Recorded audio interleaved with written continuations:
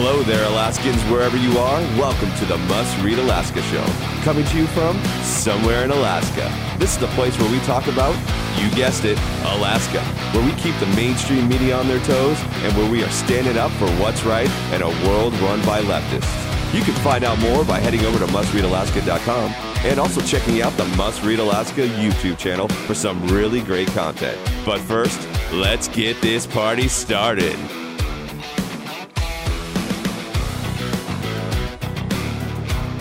Welcome, everybody, to the Must Read Alaska Show. Your host today is myself, John Quick. Suzanne is out today, so I get the great pride of being the host today. And we have Scott accompanying us as our person on the soundboard. And you are in for a treat today, folks. I'll tell you that much. We have Commissioner Kelly Tshibaka on the line, and she's going to be answering some amazing questions. But first, I want to remind everybody out there that if you enjoy this podcast, that you need to like this podcast, to share this podcast, to leave us a review, because really we do this podcast for you all. And every review we get helps get that podcast out to more and more and more and more people. So we appreciate you listeners, and we appreciate you chiming in, and we appreciate all of the interactions we get on Facebook and Twitter and Parler and MeWe, and the list goes on. And we just want to thank everybody out there. We had our 15th million view on our website this last week, and we just surpassed 16,000 followers on Facebook. So we are pretty amped over here at the Must Read Alaska Show. First, what's going on in the Kenai? So we just had the Nikiski talent show, if you will. We have it at the North Kenai Chapel every year. We had the illustrious talent show last night. It was amazing. It lasted 4 hours. And I'll tell you what, it had me hooting and hollering.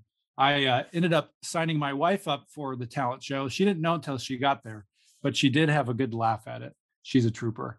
And the political news we got going on the Kenai Peninsula is we have a mayor, again, Charlie Pierce, strong conservative, who is fighting against a bloated budget. And he is doing a fabulous job. He's got great folks on the assembly that are helping him out.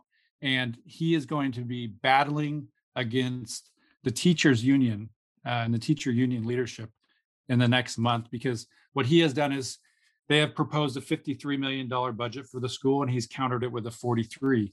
It's one of the lowest budgets ever offered to the school district in the history of what I can remember. So if you're on the Kenai Peninsula and you're listening, I want to encourage you to chime in into the assembly meetings, into the school board meetings, because our budget can't allow for a $53 million line item for the schools this year. It just simply can't when revenue's down 17%. But moving on, we have an amazing guest, like I said, and we are going to be seeing if she, later in the show, if she is going to be entertaining a run against Lisa Murkowski, but that will come later. But Commissioner Kelly Tshibaka, welcome to the Must Read Alaska Show. Thank you so much for having me. I'm really excited to be with you today.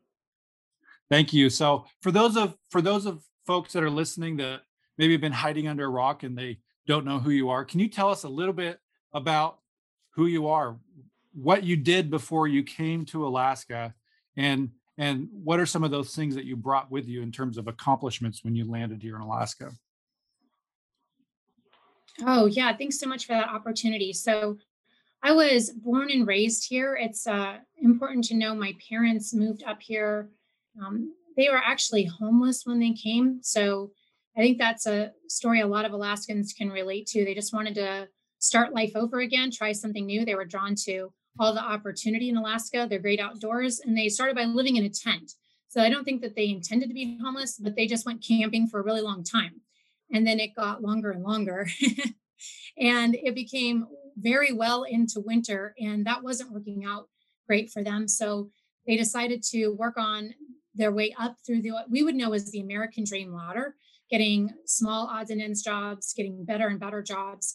My mom actually had a clerk job for a guy named Tom Fink, who ended up becoming quite the Alaska figure later in life. It's funny how our small community weaves its way together. Mom ended up becoming an auditor for what I knew as those oil companies that cycle in and out of the gold tower in Anchorage. My dad ended up being a electrician, an IBEW electrician for ATU, which then became ACS. So he was working with ACS when it first started. We lived out in the Matsu Valley for a couple of years, and those were great memories as a little kid. And then I grew up on the side of Muldoon Road for a little bit, and then eventually I grew up on the hillside. Now, it was not the glamorous hillside when I started out there. It was a bunch of unpaved gravel roads and grizzly bears, but that's what I remember. And Alaska just really changed the course of our entire family destiny. My parents ended up seeing us get into college. And then, if you can believe this, I went to Harvard Law School. Who goes to Harvard Law School? I remember the day I got my acceptance letter, and I just ran and jumped off the steps at the post office. Like, wow, it's just this amazing dream come true. So we really just had like this fairy tale story of our family going from homeless to Harvard, if you will. And really because of all the opportunity that we had here because of Alaska. So after law school, I got this incredible job in Washington, D.C. The goal was to go down and pay off law school loans. But my incredible job was with the government, and it takes a long time to pay off loans when you work for the government. But I started out in what we know as the internal watchdog offices for the government, and I started at the Department of Justice. And I ended up having a great career for about 17 years in these offices. They're called the Office of the Inspector General, and most federal agencies have them. So I worked in the Department of Justice. I worked in the intelligence community, which are the 17 agencies that are involved in overseeing the national security apparatus known as terrorists, spies, and weapons of mass destruction. And otherwise, it's going to be a really short show if I tell you anything else. So then I moved over to the Federal Trade Commission and did internal affairs there. And then I moved on to the U.S. Postal Service, where in the internal affairs shop, I got to be their chief data officer, using data to figure out how to help the Postal Service run really well. And then you asked, well, then what brings you home, right? How did I get back here? And the answer is my family is still here. I've got a sister who lives in Colorado, but otherwise our entire extended family has always been in Alaska. So, John, Alaska is number one in my heart. But it hasn't been doing well. If we're just really honest with each other, the opportunity that my family had when I was growing up is not the opportunity Alaskans have had for a long time. And I've known that because Alaska is where all my friends and family are. My parents here, my extended family's here. And we've watched things like our economy really languish for a decade or longer. We've drained $14 billion out of our state savings account, if you will, our bank account running the operations of the state. Our education scores have slid so that only 3 out of 10 of our kids are proficient in math or in reading. Our crime has gone up to the point that U.S. News and World Report ranked us number 1 in crime in the nation. And Anchorage is the number 1 crime city. I'm not worried about New York anymore, right? They're worried about Anchorage. So you watch all these things, and these are the people I love, and this is the state I love. And so when Governor Dunleavy ran for governor, I was watching his campaign, and I just was really inspired that we actually could do something about all of these problems, and we can turn our state around. And my skill set, and when people ask, what do you do and how do you do it? Well, it's inspections and audits and investigations and data. And we'll really could just wrap all that up and say, it's like being a bureaucracy whisperer. I know how to make government work well. And that's not an oxymoron. There is such thing as good government. And if we could maybe bring better government to Alaska, where we could reduce the cost of government, but not substantially reduce the service that Alaskans are receiving, that would really make things work better. We'd take less out of our state bank account, take less from oil revenues, which would allow more business development and oil exploration. I mean, we could pay out more of our PFD. These are all things we could do if we could get our government operation and spending under control. So I sent a cold email to Mike Dunleavy right after he ran and won his governor race. And I said, hey, this is my skill set. If you have room for me on your team, I'd love to come home and serve. We were on the phone a couple of days later, and he said, I've got room for you. Come on home. And that's how I came home to Alaska. So you're sitting in DC. If you could describe it with one word, what was the thing that got you excited about Dunleavy becoming governor, uh, and making that step to move literally across the country with your whole family? I will say vision, because without vision, people perish. And I think what I've seen in Alaska is for a long time, we've been suffering for a lack of an idea or vision of how to change things around. And what I heard him articulate was a path forward. We started the administration a couple years ago with a clear vision on how we were going to transform Alaska. He was prioritizing public safety, he was prioritizing budget cuts, we were prioritizing education, the way to turning Alaska around. We've got to invest in the children who are our future. There was just a very clear direction of another thing was transparency in the government, restoring trust in government, which is what my career background is in. Those are the things I think Alaskans value. Those are the things that need to happen if we're going to turn these key pillars around that are going to mean success for our state. He had the vision to do that. And that's what resonated with me all the way across the United States and really compelled me with a conviction to come home and say, this is something I can get on board with. That's awesome. Well, you're somebody who also has a very strong Christian background. I believe you and your husband are both pastors, ordained ministers. You've either planted a church or been pastors of a church for quite some time. How does faith play a role in your day-to-day operations of the Department of Administration, who has a $400 million budget and oversees all the union contracts, all 25,000 full-time equivalents or close to that? It's a big job. How does faith play a role in how you act as a leader throughout the day-to-day?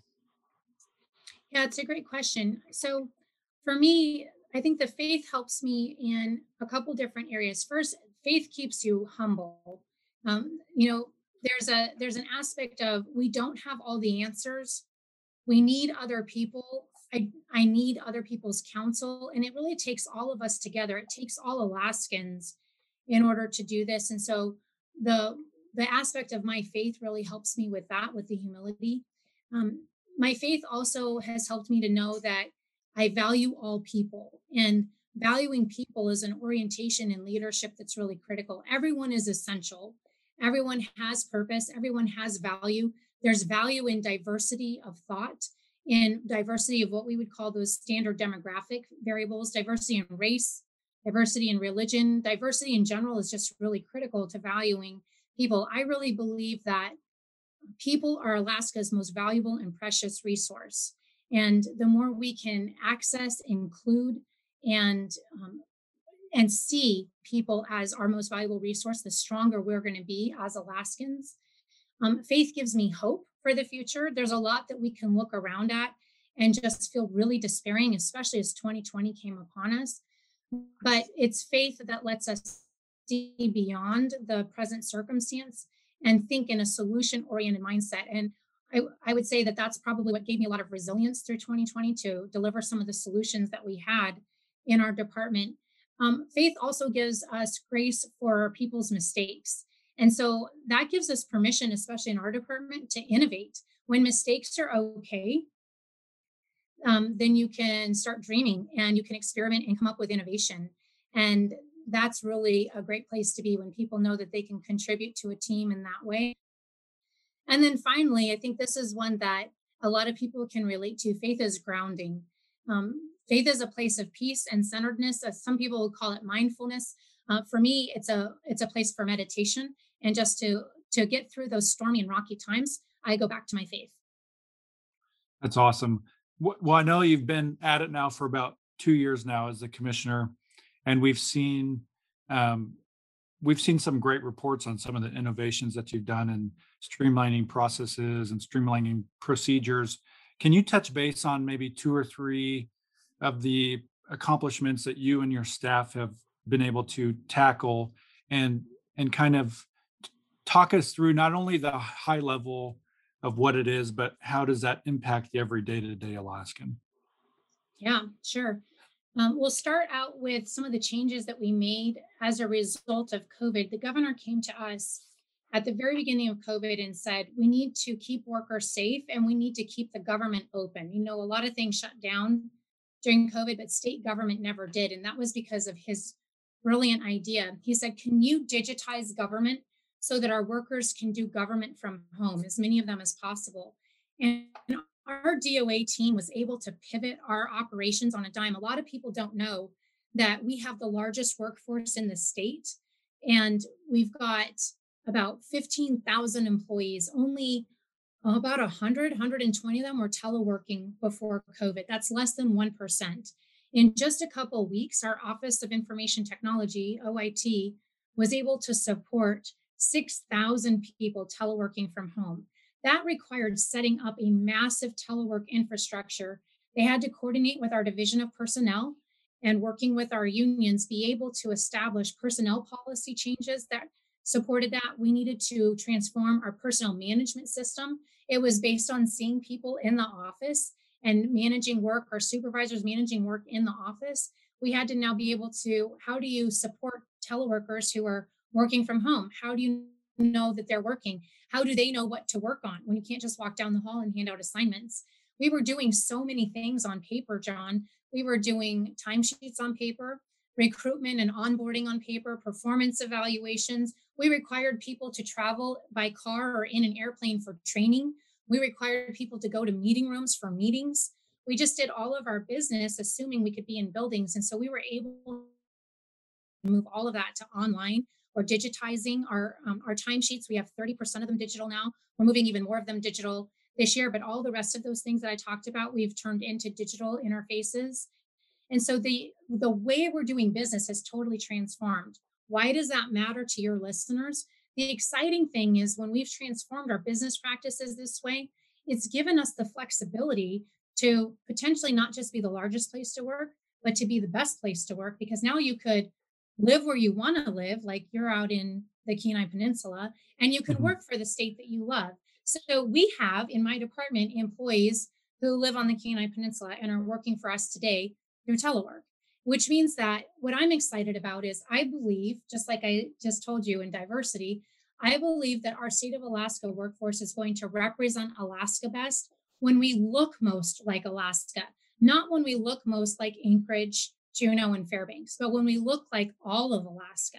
And wouldn't it be amazing if just because of a collateral consequence of COVID, we're able to recruit best talent from all over Alaska? And I'll give you a for instance. I was able to interview many people for one of my director positions in DOA. And the best person qualified for my position happens to be a Native Alaskan gentleman in a rural village in Southeast Alaska. And so I currently have one of my directors teleworking from a rural Alaskan village. What if we could do that for many positions, like hundreds of positions in the state of Alaska? I think that we serve Alaskans better when we look like Alaska. And I think that that's amazing opportunity economically, in diversity of talent for all of Alaska. That's awesome. I think that, to kind of put this into people's perspective, one of the easy things to, even for myself, to complain about government is I look at my road and it's not plowed in time or it's not graded in time. And government has a hard enough time literally mobilizing one person to go plow their road. And you've figured out a way to mobilize 6,000 people onto a certain task. So I think that that's a big, big accomplishment. Can you talk a little bit about some of the things that you have centralized, for lack of a better word, in terms of HR and procurement? We don't need to put dollar values on it, but just so that people get a sense of, these departments used to be basically out doing all their own things, right, with their own list of 5 things that they had stuff go through their checks and balances, and each checks and balance was different. Can you talk a little bit about just some of those efficiencies? I think are a big deal because you had, 15 different departments or whatever it is, all doing their own thing, and you've brought those together. Yeah, I appreciate that opportunity. So for your listeners, procurement is the system that our state uses to acquire goods and services. So Before Governor Dunleavy, the system was divided among every department. What did that mean for our state government? That meant that no single office had accountability for about $840 million in government contracts or the 113 employees who currently execute them. So without those statewide processes, every department was operating under a different system. That means that employees are duplicating data entry. That costs us time. Sometimes we're paying twice for the same product or service, and it prevents the state from getting discounts through volume purchases. I like to think about that like vendor vulturing, where the vendors are circling the state like vultures, and they can just pick us off. They can sell us the same thing multiple times, even though we only need one of them. Or they can just easily take advantage of our decentralization because we don't have one department talking to another. So we needed consolidation so that the state would be able to achieve those significant cost savings statewide and just have visibility into what we're doing. So Governor Dunleavy, shortly after he became governor, he passed an administrative order that said we need more consistency and control over procurement. We're going to reduce those redundancies in purchasing. We're going to achieve cost savings. We're going to streamline those processes. So we want statewide procurement to all be under DOA. That means that some procurement is going to stay in the departments because some procurement is really specific to just that one department. So you've got to understand good government doesn't consolidate everything, nor does it federate everything. You got to be smart about what you're doing. So where we once were doing procurement all 14 different ways, as of January, we've now completed that consolidation, and we're now set up to do procurement the same consistent way across the state. We've got 64 dedicated Alaskans, all within DOA, committed to running smooth, efficient government. And it will help us to save money through all of those procurement practices. We call it bulk purchasing. We're going to reduce our redundancies, and we're going to do the strategic sourcing of our contracts to save us some money. We did something really similar with HR. Again, the governor came in and said, we need an administrative order to consolidate our statewide human resources. People wonder, what all does human resources cover? It covers things like recruitment and hiring, our performance management, our collective bargaining, discipline, grievances, complaints, investigations, our ADA accommodations, training, and even payroll. So all of those things were split up to some extent between all the different departments, which means we were doing them inconsistently. So that creates some confusion. It can open us up to grievances or even lawsuits. It creates inconsistencies, manual data entry. In fact, we had our HR officers, our actual HR staff, design and lead this particular consolidation, and they identified 70 process inefficiencies across the different departments. That's 70, not 17, 70 process inefficiencies. And they said, once we consolidate, we'll be able to use standardization and automation to get rid of these 70 inefficiencies in the first year. So we're excited about that and documenting it. So we were doing it at 14 different ways. Now we have 166 HR staff in DOA. We just finished this consolidation as well, that are going to be able to not only provide all those services, but because of the efficiencies of a consolidation, we're actually going to be able to improve the HR services we can provide departments and be able to do HR better, which is part of the strategy of becoming one of the best places to work. So you won't just get a government job, you'll get a great job. We'd like to be really competitive in our recruitment, retention, and hiring. So I think that's wonderful. And, one of the things I think is a good point of clarification is this wasn't necessarily these lack of efficiencies, these lack of great processes, these lacks of great procedures wasn't because your staff was lazy or they didn't want to do their job or they're just sitting around twiddling their thumbs. It was because nobody had the leadership to bring it together. I think that the point needs to be made that this is not necessarily because the staff was unwilling. It's because the staff never had somebody to lead them and through this process. Is that a fair statement? I think it's somewhat fair. I put an asterisk next to it. My understanding, well, first, I think our government employees are amazing. I've met a lot of government employees. They're so talented. I describe many of the people in DOA as Imagineers. They've got phenomenal imaginations and they also have the technical capacity, like an engineer, to put it into practice. And if you can tap into both of those skill sets, they can do amazing transformative things for our state. We've actually had consolidated services in the past and then federated and then consolidated and then federated. What we wanted to do with these consolidations is we actually wanted to do them right. And so, what I've learned through my federal career is you can do government well, and then you can do it not so well.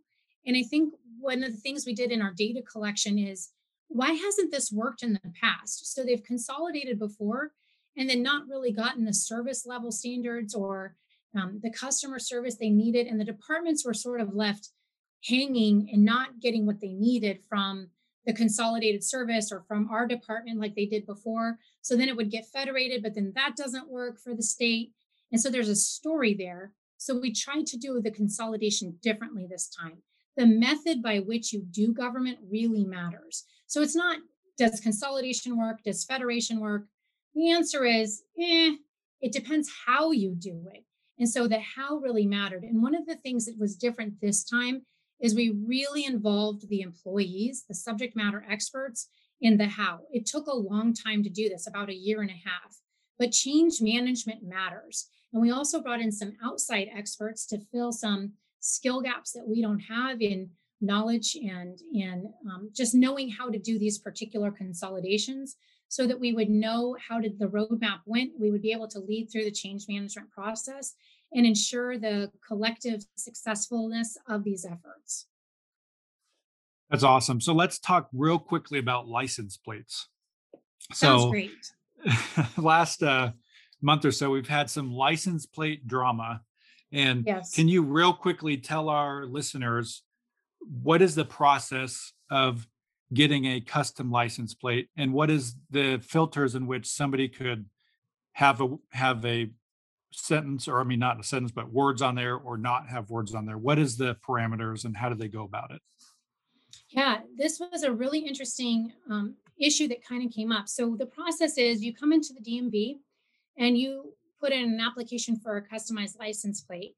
And we have an electronic database that has words or phrases of words that are not allowed on your license plate.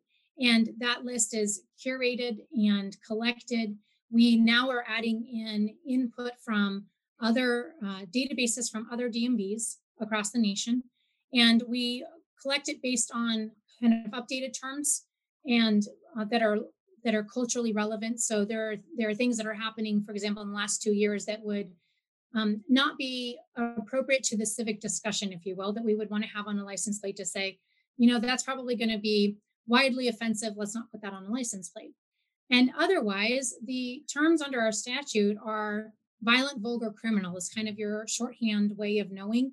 That's what the DMV is going to screen out. Otherwise, you get to have expression on your license plate is basically the shorthand way of saying it. What had happened in the recent drama is a term got through that was not screened out in the electronic database. And so we've added all variations of that. People can get really clever by exchanging letters for numbers or for symbols. And so we added all variations of those particular terms to the electronic list to make sure we would catch them going forward. And then made clear to Alaskans what our standards are for screening so that we can both balance the desire for expression and the desire for civility on license plates. We're also going through the process right now of rechecking all of the license plates that have been issued. There's about 60,000 of them, to see if there's any others that have gotten through. I think going back all the way to the Murkowski administration to make sure that there isn't another one that slipped through the electronic screening list that we would say, what, that doesn't pass the civility threshold of violent, vulgar, criminal, and we need to pull it back. So that's the short answer. Did I cover everything? I think you did. And I think the kind of the bare bones of it is there was already systems in place for folks that are listening, that there's probably always going to be stuff that slips through the cracks. But these are things that you are charged by state statute to uphold. And if people don't agree with them, they can go to their elected officials to try to change that. The last question I have for you, we're kind of running out of time. There was one. Yep. There was one other category. Demeaning to a people group is the other category on that list. All right, one other question. That's good. So there's one other question. So Commissioner, you are very well connected. I think you're probably very humble when you talk about your career that you had before you moved to Alaska. And you know people in DC. Not the average person can go do their career with whatever they're going to do for 15, 20 years and have the connections that you have probably made along the way in DC and some of the biggest circles of the DC crowd. Right. There are very few people that could have those connections and then potentially run for office. Have you considered running for Murkowski's seat when she is up? And is that something that's on the table? So, John, there are a lot of people who've asked this question and talked to me about this. I think it's a super honoring and humbling question to even be considered for this, um, especially by Alaskans who I love so much in a state that I love a lot. It's it is not an insignificant thing to run for office, let alone for the U.S. Senate. That's a really big seat. Um, I'm always interested in what I can do to help Alaska and anything I can to advance this state. But right now, I'm focused on what I can do within the Dunleavy administration. I came home to support our governor. I am really enjoying these things that I can do within the Department of Administration to totally transform the way that we do government and the experience that an Alaskan has within our state. And that's what I'm focusing on. That's awesome. Well, thank you so much, Commissioner, for joining us. We learned a ton about what it looks like to run the Department of Administration through your lens. And we thank you for the work that you're doing. And for those of you that are listening, you can check out all of our stories at mustreadalaska.com. And if you're on that website, on the right-hand side, there is a donate button. If you want to help support all the work we're doing and keeping that conservative news out there, every dollar that you donate helps fight the left stream media. And so we want to thank you for listening. You can also catch us on Facebook. You can catch us on Twitter. You can catch us on MeWe. You can catch us on Parler, on Caucus Room, and the list goes on. We also have an app out there. If you have an Android or an Apple phone, you can go onto the Google Play Store or the Apple Store, and you can download our app for free, which is awesome. It can be right at your fingertips anytime you want to view Must Read Alaska. So we also have a Wednesday edition. Scott is on the Wednesday edition of the Must Read Alaska show. So don't forget to tune in there. And until next week, we want to thank you and we want to wish you an amazing Monday. And we hope to see you on Wednesday, and we hope to see you next Monday. And we want to appreciate you and thank you for listening. So thank you so much. Scott, take it away.